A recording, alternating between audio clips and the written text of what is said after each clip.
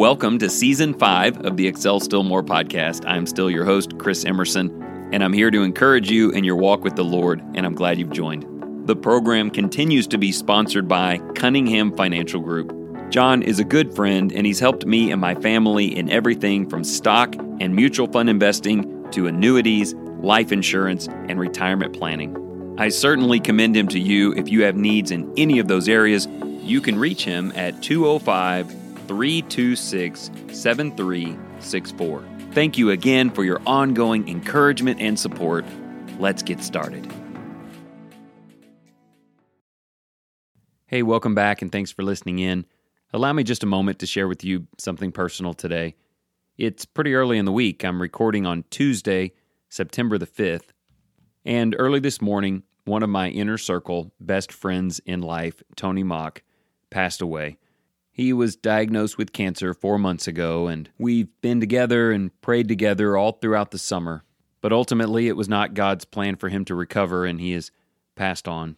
If nothing else, take a moment today and pray for his family, his wife, Della, his son, Brett, and his family, his daughter, Shelley, the Decker Prairie church where he has preached for the last 14 years, and if you don't mind, pray for those of us who loved him very deeply. I also think there are elements of his life that I've been thinking through today that connect very well with the quotation that I'll be sharing with you in some of today's content. Tony was gifted some wonderful things from God, and he understood that those abilities and blessings from God were important, and he needed to give attention to them, to develop them, to seek excellence in those areas where God had invested in him, because those things really mattered. A couple that stand out to me, having known him for 22 years, one of them is his ability to preach and teach the gospel. He devoted a great amount of time cultivating that gift to share the truth to the best of his ability and to influence people, and he became excellent in that area of his life. I also think about him as a father. God gifted him with 2 children, Brett and Shelley, and just being an average dad wasn't going to cut it. God had invested too great in him with these children, and so I saw a man who strove for excellence in the kind of father and leader that he was. And that's the kind of language I want you to think about today, the different areas where God has invested in you, where he has built abilities into you, and the choices you are making with them. And to the extent that those things are notably important to you, or if you were at the end of your life, you will one day admit that they are important to you, let's just both agree that just coming in average on that is unacceptable. Now, that doesn't mean you have to be excellent or elite, as you'll hear today, in every category. Sometimes we just don't have the gifts, and sometimes, honestly, it just doesn't matter. Tony and I played 1,000 rounds of golf, and he was not excellent at that. And I know he would grin at me if he heard me say that. He was pretty good in his younger years, closer to average in those later years, with a few bright spots here and there. But you know what? Golf doesn't require excellence in order to enjoy, because it just isn't as important or crucial as other things. Can you make those distinctions with the various things that you're engaging in your life? Things where average is fine because it isn't that important, and things where excellence is demanded by God and hopefully of yourself. Okay, I could talk all day and reflect on things I loved about Tony. I've been doing that all day with friends and family. But let me set all of this into a context so that maybe you can find some immediate benefit in your life. So back in 2019, Nick Saban, who is the head coach of the Alabama Crimson Tide, super famous and successful, was giving a public speech, and he was quoting something he had recently heard from a guy named Freddie Kitchens, who at the time was the head coach of the Cleveland Browns. Now, I'm going to give you the whole quote, but here's my preamble to this. This is kind of like the parables that Jesus told. It has the power, if you're willing to give it attention, to impact directly various areas in your life and maybe even the entire trajectory of your life. However, if you aren't careful and you don't give it real attention, it may blip in and out of your mind and you may never think about it again. I'm encouraging you to pursue that first path with me for just 15 minutes. So here is the short quote. We actually have about 5 choices in our life. We can be bad at what we do. We can be average at what we do. We can be good at what we do, which is probably God's expectation for whatever ability He gave us. Or we can be excellent, or we can be elite. Everybody has a choice as to what they want to do and how they want to do that. But if you're going to be excellent or elite, you've got to do special things. You have to have special intensity. You have to have a special focus. You have to have a special commitment and drive and passion to do things at a high level and a high standard all the time. It doesn't matter what God-given ability that you have. That probably can make you good. But without the rest of it, I'm not sure if you ever get to excellent or elite, and that's the part that we're trying to get to. So to me, this is a rich quote, and the longer I think about it, the more ways I find to use it. And so I want to break down just a few little pieces and then get into application in the back half.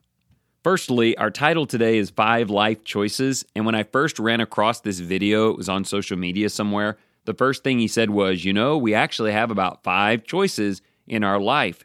And I was not expecting the kind of list that he made. I was expecting like where you go to school or who you marry or what your occupation is. I was thinking more in terms of like 5 major choices that you make. But that's not what he's saying. He's saying in many choices that you make, there are 5 options. He said those options are, you can be bad at it, average, good, excellent, or elite. Now, here's the first thing that hit me. I think if you and I were giving a 1 to 5 grade scale for how good of a student we were, or a father I am, or how committed I am to Christ, we would probably put average in the middle, right? Like number 3 would be average. The first 2 would be some measure below it, and the last 2 would be some measure above it. The first thing I really appreciate about this list is that average is the second thing. Average is below average. He says good is the middle. Being good at it is basically the baseline. If God has given you some ability, some mental capacity, some opportunity, and you have the skills to do it, like middle of the road is to be good at it. And I have to tell you, I'm just kind of in love with this idea. Wouldn't you say when you look at the world around you, and I haven't even really gotten specific yet, but anything you see people trying to do that, let's say, is worthwhile, or maybe even that really matters, would you say that the average of what people around you do is actually a pretty low bar? I think the first thing we should do today is just revoke average as unacceptable. Maybe it's always been true in every culture, but if I'm like, what's an average dad like? Or an average church member? Or an average employee? That generally gives a negative connotation. So I like that he says on the underscale, you can be just downright bad at it, or you can be average, but neither of those things are acceptable. At the very least, if God is with you and you have the ability, you can put in some work and you can be good. But on the other side of the scale, if it's something that you really love, that is central to your life, like your family or your faith, or in the case of Tony, his ability to preach, is good what you're shooting for? He said what we're talking about is becoming excellent and maybe even elite. Now, elite is a better word for athletes because it just means they're at the tip of the spear. They're the top 1%. And when you talk about family or faith, elite may have a prideful connotation to it. But I think you understand what he means. I don't want to be a good dad. I want to be a great dad. I want to be the best dad these kids could have ever had. Now, the key is, whatever that is for you, you have to decide this matters. God is invested in me. This is in front of me, and this is important. But my thing is, once you've made that decision, make good the floor, and let's see what some effort can do from there. A second thing, and we've already kind of talked about it, is that he twice mentions God in this in terms of God seeding abilities in you. And I love the idea that, what God does is good. God doesn't do bad, and he doesn't do average. So just based on what you have to work with from the Lord, good is possible for you. But I think he's also acknowledging something that you need to accept. God invests. He plants. There are these great parables where the master gives them the funds and then leaves for a while. He doesn't give them the multiplication. He gives them the currency they need to multiply. He doesn't give them the field of wheat. He gives them the seeds to plant and manage. To just look at this in a spiritual way, I just wonder in your life and in mine, what are areas where you could tell me right now, God has invested in me? God has given me the Word. God has given me a community. God has given me a family. God has given me all these opportunities. He has planted in me these seeds, this ability. He's put this currency in. And if I don't tend that, it'll be good. It'll just kind of naturally end up being above average. But what if that's not good enough anymore? What if God expects more? What if you expect more of yourself? Maybe instead of asking God to fix it or make it better or change it or complaining that God hasn't turned it into something, what if our language changed to, thank you, God, for making it possible? Thank you, God, for putting all of the tools right here in me and around me. That has worked out good.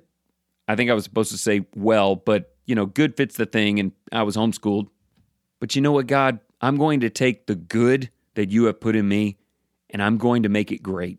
Which leads us to the third point I noticed and kind of where he was going with all of it in terms of his athletes. He says, look, everybody has a choice as to what they want to do, but if you're going to be excellent or elite, you've got to do special things. You have to have special intensity, special focus, special commitment and drive and passion to do things on a high level and at a high standard. This is why I brought up with my friend Tony golf right next to preaching. They're both enjoyable. He engaged in both of them for large portions of his life. But only one of those things really mattered, where God put something in him that had all of this great promise and purpose in the kingdom. And in case you're not sure which is which, I promise you it was not his chipping or putting, but it was his preaching.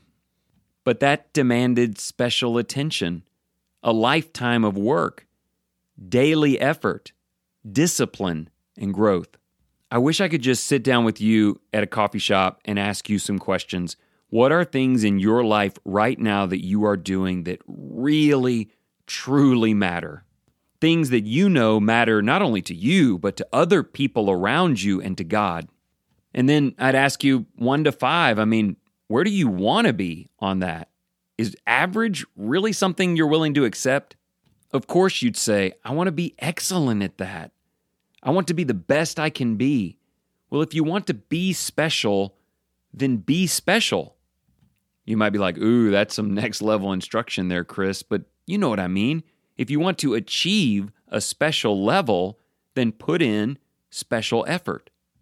I've said for years in this program, everybody wants to get better, but sometimes we don't know what we want to be better in, and more often I say, people don't know what better looks like. And we work on that a lot in this program. That's what I'm asking you, like what matters versus what doesn't matter. Let's start putting the effort into the things that are valuable and taking effort away from things that are not. And let's envision this excellence. What is excellence in that category of life? And I think that's super important, but maybe we should add a third problem here. Number 1 is maybe I don't know what I need to be better in. Number 2, I don't have a vision for what it's like. Or Number 3, I just don't want to do the work. Maybe the distance just seems too far. Maybe you're just an average wife or husband and excellence is out there and maybe you can even picture it, but it just seems too intense, too difficult, too far. Maybe you know that you're putting emphasis on things that don't matter as much, but just the idea of culling those things out and getting your priorities straight, it just doesn't seem worth the effort. But what if you know that it is worth the effort and you can't shake that feeling that there are 5 levels of how you can do this and good has been your ceiling for far too long? I have to tell you, that's hitting me hard today. One of my best friends, 15 years older than me, just left this earth.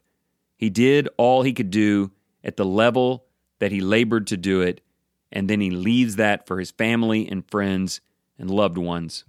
And it's exactly like Solomon said, the living, you and me, we take that to heart and we reevaluate. Now, here's how I want to help you at the end. How do I move from average to good or good to excellent? How do I make those special focus and commitments and intensity decisions? So I've been kind of working on this process where I can ask myself a general question and I can rate it 1 through 5, but I need to get deeper into it and subcategorize it some so that I can truly make moves upward on the scale. Here's my example for you. Maybe I ask you this question: rate your prayer life 1 to 5. That's a very generic question. You kind of look back over your daily prayers and you come up with a number. Maybe you come up with 2.5. I'm a little bit better than average, but I wouldn't say it's good. So then I say, do stuff this week, come back next week, and show me how it's better. And while you would love for your prayer life to be excellent or elite, that's not particularly helpful. It's too generic. But what if I ask you 4 more specific questions? I said, hey, I want you to rate this 1 through 5. Number 1, frequency. During a given week, how frequent are you in conversation with God? Number 2, intensity.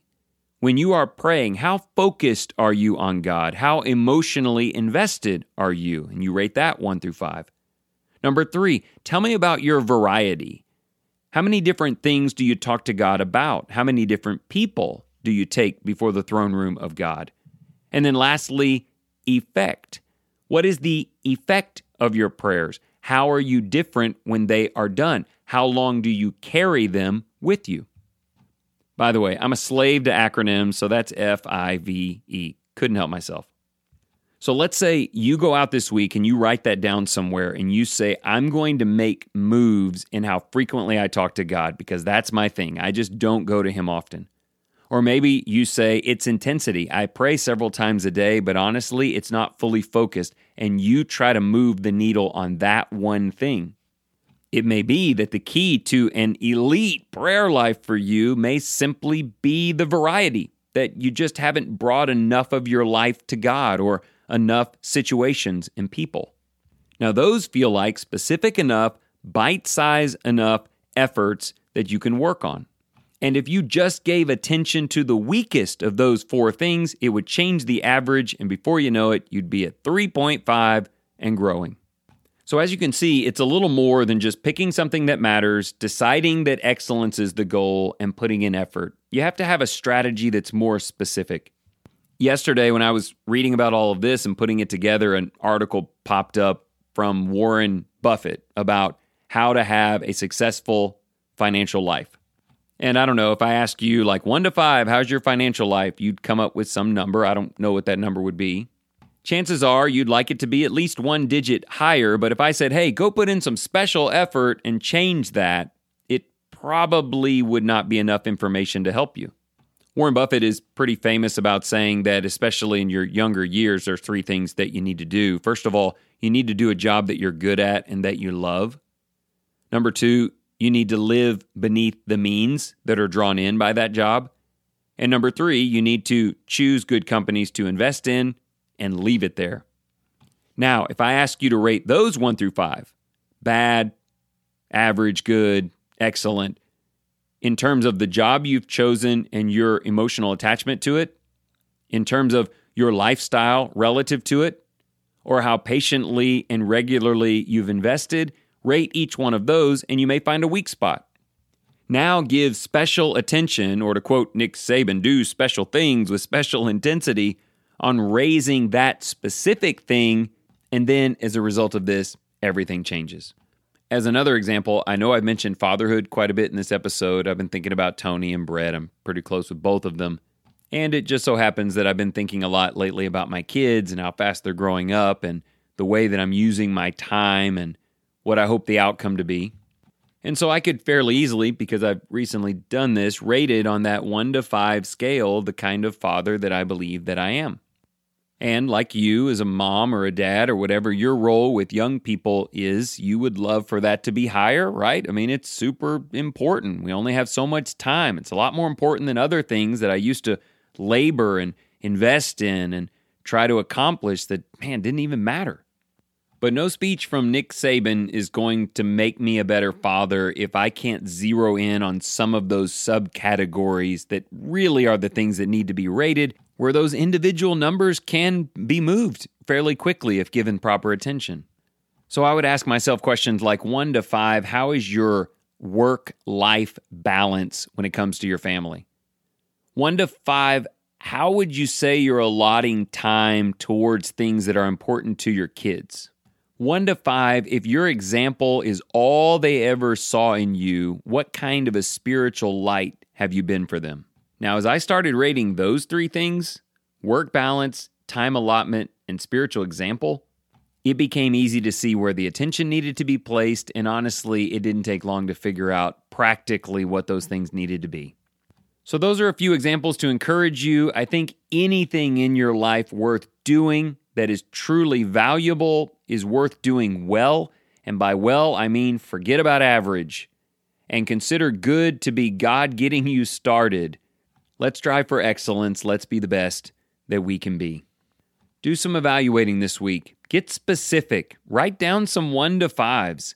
Start making a plan. And just remember, in everything God allows you to do, and especially things that potentially can glorify His great name, you've got to consciously choose among those 5 life choices.